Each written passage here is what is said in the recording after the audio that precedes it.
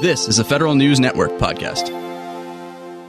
Space Force, Space Command, Department of Space. It's not certain what form the military's space assets will take. A former Air Force nuclear and space operations officer argues, though, that some type of separate Space Force could do good if it has the right culture. Brian Weeden is Director of Program Planning at the Secure World Foundation, and he joins me now. Mr. Weeden, good to have you on. Glad to be here. Thank you for inviting me. You're saying that, contrary to what some folks believe, that this could scramble up everything, that if it's organized right and it has the right culture, a Space Force, Space Command, we don't know what it's going to be called yet, could work. Tell us more. Yes. When the announcement was first made by President Trump calling for a separate Department of the Space Force, I was one of its more vocal public critics, not because there wasn't a problem. I think there's a lot of problems the way the Air Force currently handles a lot of the military base activities, but that I wasn't sure that that sort of big solution, creating an entirely new department in the U.S. government, really fit the problem. Because what this is really about is how best do we organize military space activities in the U.S.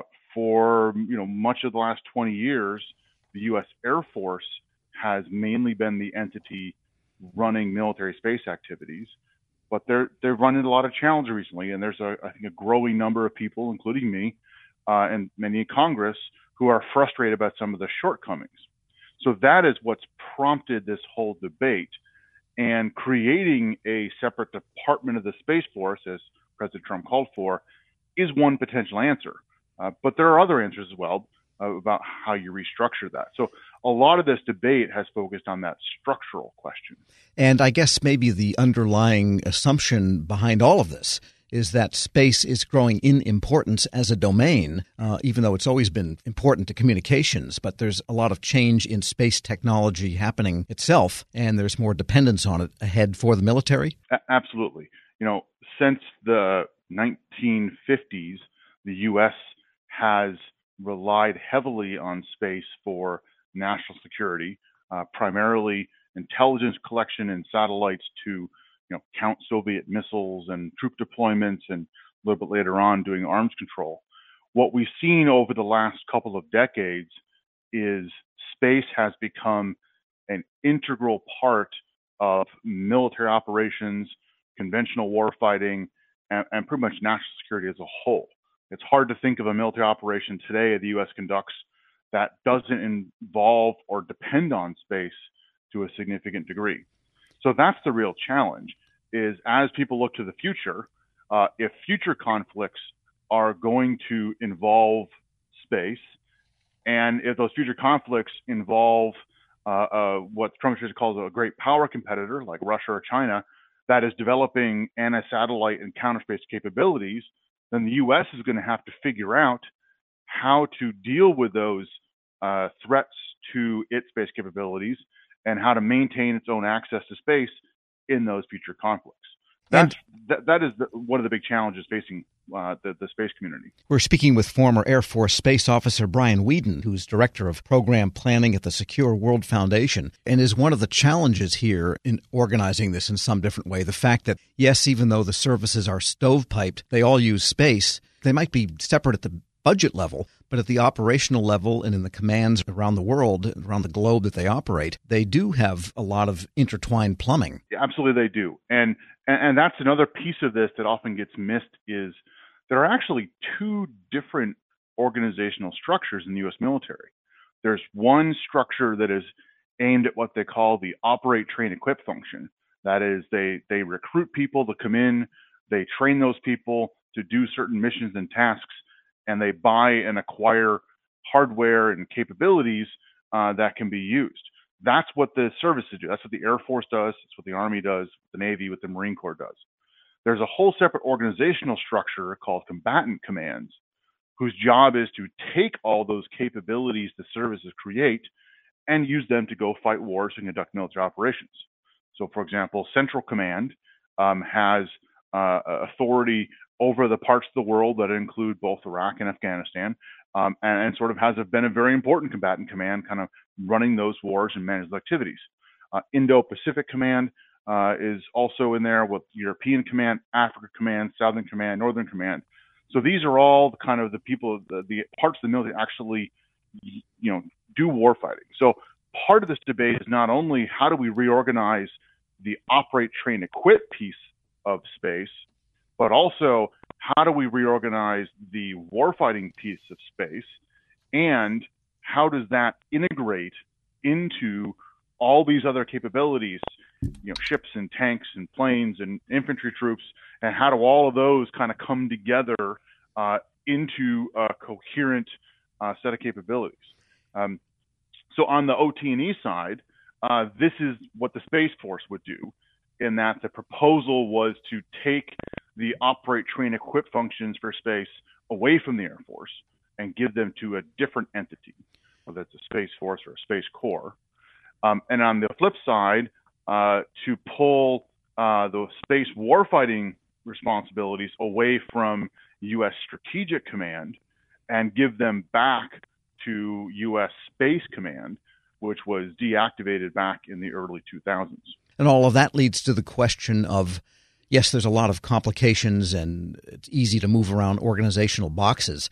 But your thesis, which you have expressed in Task and Purpose, says that the culture of whatever organization they stand up might be more important, or at least as important, as the organizational structure. What do you mean by culture, and how should it be? Yes, and that's an extremely important point that I think has been missed in this whole debate. Organizations have a culture.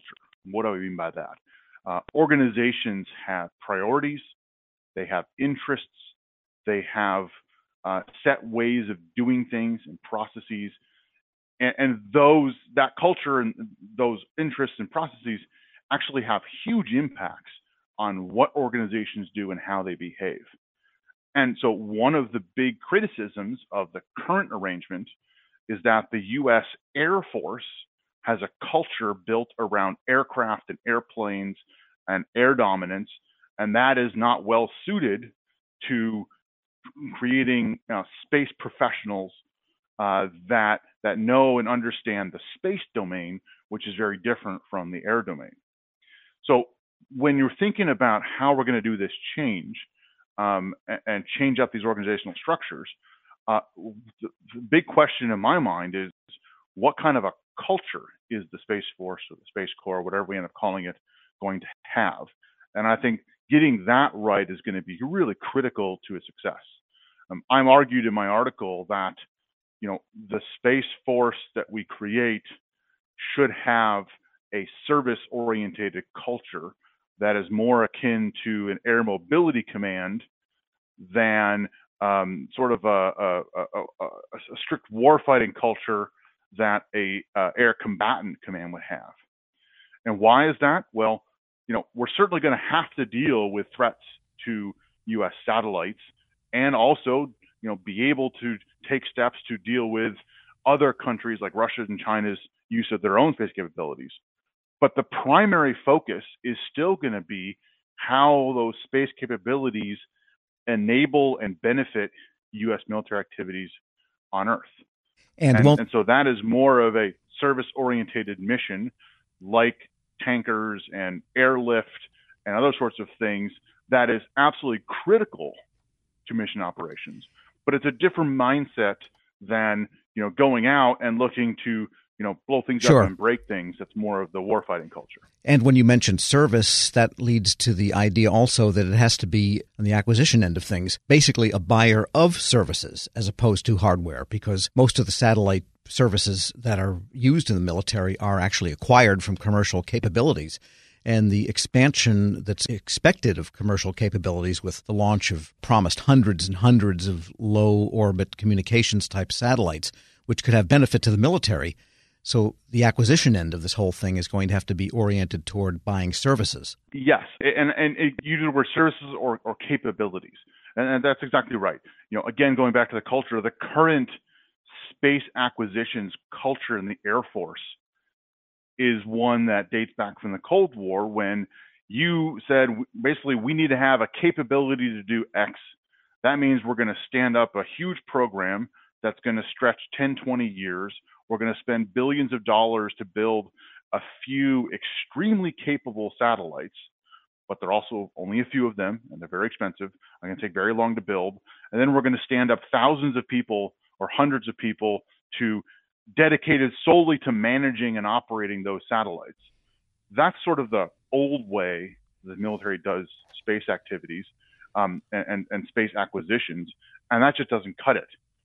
Today the pace of change is moving so much faster. There's so many more options. Instead of the Air Force owning and operating its own hardware, they could purchase a commercial service. They could work with allies and partners to get access to capabilities. There are many other options out there. So that is a big part of this, is fixing that acquisitions culture to allow the U.S. military to move faster to stay ahead of potential competitors.